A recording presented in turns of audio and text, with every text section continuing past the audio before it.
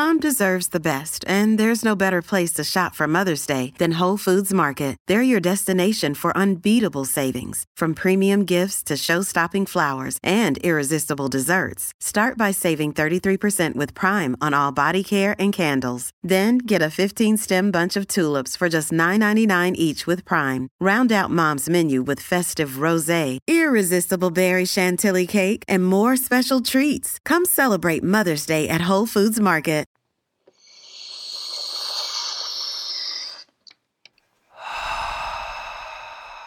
High Theory.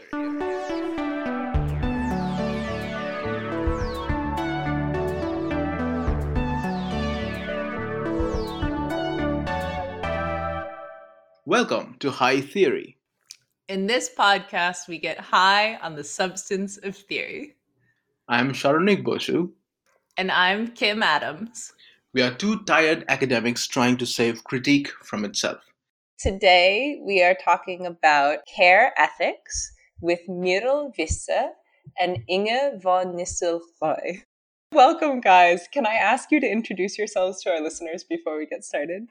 Sure. Thank you so much, Kimberly, for having us. My name is, the Dutch would say Merel Wisse, but most of my students here in the US call me Merel. Currently, I serve as the director of the Medical and Health Humanities program at Drew University, and I'm also affiliated as an associate professor at the University of Humanistic Studies in the Netherlands, the Care Ethics Group, and that's where I know my colleague Inge from. And in my work, I contemplate and advocate care, the arts, aesthetics, and the humanities in general. Okay, my name is Inge van Nistelrooy. I'm an associate professor at the University of Humanistic Studies that Merel already mentioned in Utrecht, the Netherlands, at the Care Ethics Group, which, as far as we know, is the only care ethics group in the world that has an own master's program on care ethics and policy, which we're very proud of. And I have a wonderful group of colleagues, which I should mention also. And next to that, I'm an endowed professor in dialogical cell theory at the Radboud University in Nijmegen in the Netherlands. In my work, I'm always involved in care ethics and the insights into relational ontology, dialogues, practices, and also many of the philosophical questions that are related, especially maternity. So I'm involved in research into maternity practices, birth practices, healthcare practices related to motherhood from a feminist point of view. And you guys are experts on this, so tell us, what the heck is care ethics? It's actually nice that you mentioned that we are experts on this, because in care ethics, we really believe that practitioners, people in everyday practices, mothers, fathers, children, everybody is an expert and has, we sometimes speak of experiential expertise, and we search for ways to connect that experiential expertise with care, but also with responsibilities and what should we do for somebody. And we search for connections of what does it mean to live in everyday practices and how can we connect those experiences with theory. So that's when theory comes into play. And Carlo Leget, who is the chair of the Care Ethics Group in the Netherlands, and Inge and I wrote a paper where we argued that care ethics is an interdisciplinary field of inquiry, and that inquiry is all about going to a hospital and then speaking with doctors and nurses and asking about their experiences and family members. What is it like to make difficult decisions on what is the right thing to do in very challenging situations? So that is what we as care ethicists are very curious about, and by looking at those experiences and learning from them, we develop the concepts of care and the practice of care further. So theory and practice inform one another. I don't have much to add because I totally agree with what you told, Merel. I simply think that the one example that you mentioned, going to a hospital, can be broadened much further by looking in all kinds of care practices. Right. So I think there are many, many informal ways in which we care for one another, in which we care for the environment, our own living space, And I also believe that, for instance, something like time needs to be considered, because over time there are long-term relationships and commitments that you enter into and go about, and sometimes also leave again. So I think time is also very much into play in care ethics. So it's not about deciding in a situation alone. There's much more to it. It can be a way of life in which you're caring for people or for other things that you're committed to. And you can change over time in those commitments. And things can go into the background of what you care for, and sometimes they are very prominently in the foreground. That's really interesting, because I was thinking the care in care ethics was about healthcare. But what you're saying, Inge, is that it can be about caring for a wide range of things. Yes, absolutely. Many care ethicists, like Maurice Hamilton, for instance, and Eva Veder-Kete, they've expressed that care is essentially about our response to needs. And needs are much broader than healthcare needs or professionals responding to somebody with a health problem. Our response now to the change of the climate can also be something that care ethics can contribute to insight into how people are committed to that, how they respond, and how people change with regard to that problem. So I think it's much broader than healthcare. Care ethicists who have a more political orientation, like Joan Tronto, who is very important to our field, she thinks about care ethics, or care actually, as a way to organize our society. She wrote a book, Caring Democracy, and other books, but her work puts care at the center of who we are as a society. And this summer, I was just telling Inge that I made a little road trip, and I stopped by one of the home base camp of the Pipeline 3 protesters. There are protesters who really want to stop the building and the renovation of this pipeline. And I saw care everywhere. And I thought, well, here care is practiced for the environment and for health, because what if our water is polluted?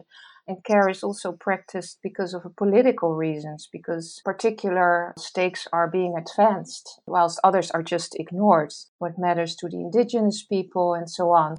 So that to me was a beautiful example of how care comes into play. Well, in not healthcare context in particular. Yeah, and maybe that example can help lead us into our next question, which is, how do I use care ethics? Oh, and the word use triggers a whole line of thought in me, because in the medical and health humanities, we are interested in the arts, and we prefer not to use the arts in a utilitarian way. And in care ethics, I don't know, maybe Inge knows that. I don't know if that is a particular argument that has been made in care, but I don't think we want to use care. I think we live care. We practice it, that's another word, but I think we live care, and care is present. So it's really part of what Joan Tronto and Bernardine Fisher say, our life-sustaining web. It holds us together, and it can also tear us apart, of course. It's not always nice and soft, it can also hurt.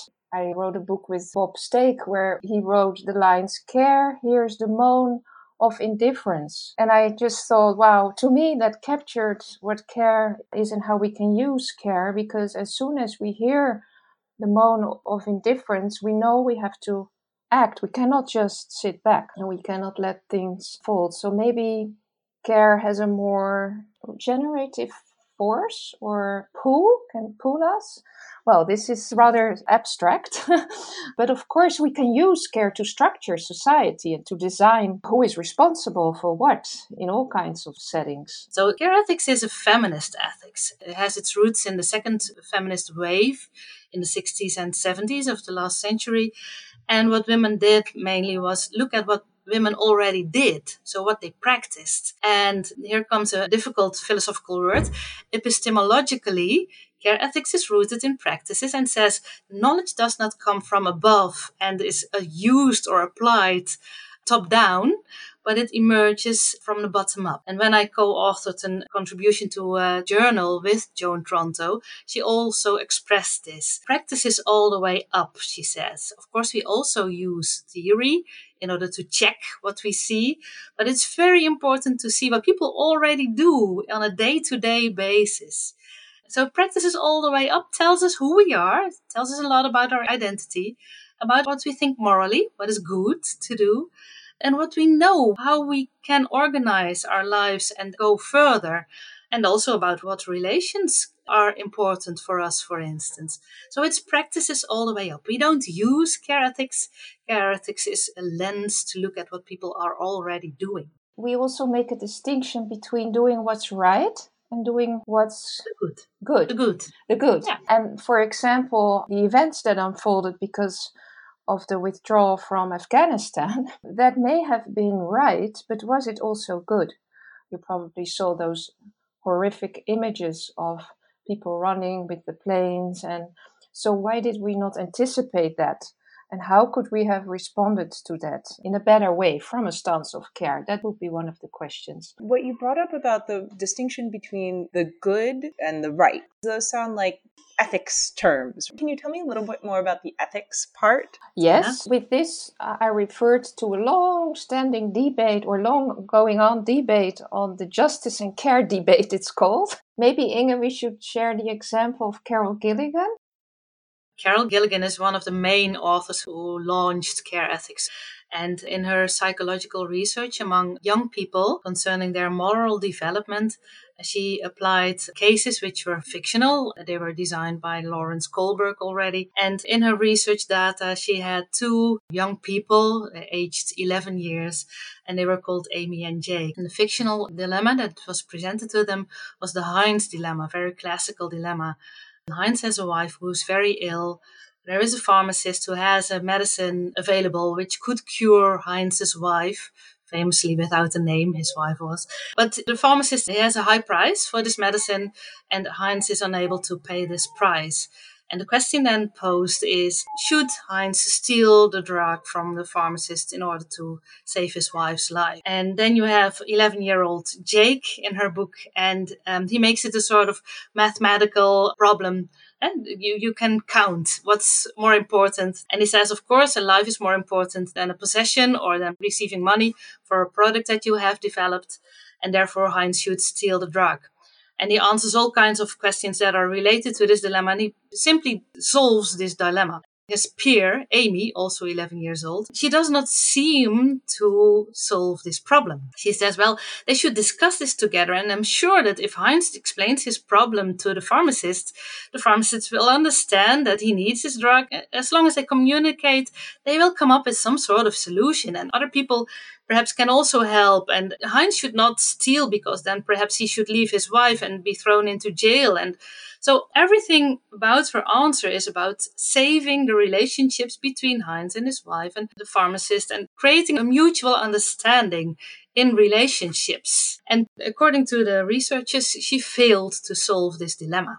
Jake is abstracting from the context. Amy digs into the context and tries to come up with a solution in the context through communication and through maintaining the relationships between those involved. Amy is, of course, the icon of care ethics, and Jake could be the icon of classical ethics. So that's the distinction also between the right, which you can perhaps argue towards by abstracting from a context, and the good, which can only be understood when you're standing in a situation and are part of a relational network. How will care ethics save the world? It's all about care. I cannot not think in care. I noticed the students who graduate, most of them tell us, I see the world in a different way now. I see it through the lens of care. So the world may be the same or similar, but we notice different things. And that's, I think, why it may maybe not save the world. I prefer a more modest approach, but it may really create small changes. This French philosopher François Julien speaks of silent transformations. I love that idea of having small, silent transformations. And I think that care can do that. And if I may add something, recently Joan Tronto has changed her focus from care more to wealth. And she says many of our states are more caring about wealth, so it's more wealth care states, than that they care about needs. So it's about care, I think, but it's also about caring for needs. So if our politicians would care more for not for the economy and for giving companies all kinds of liberties, etc., but about needs, and needs broadly understood, I think this would be the way to save our world. Our world is in need, so it's about needs and care. That's really wonderful. Well, that sounds like a pretty good way to save the world. I think so too. Let's do that. Yeah, let's do it. Thank you guys so much for coming and speaking with us about care ethics. Thank you so very much for Kimberly. having us. And thank you for listening to High Theory. If you like our podcast, please review and subscribe on Spotify, iTunes, Patreon, or wherever you get your podcast fix. Sharonik Bosu manages our social media presence. Owen Quinn composes our theme music, and Kim Adams and Sharonik Bosu edit our audio. You can also find us at hightheory.net. We hope you have a highly theoretical day.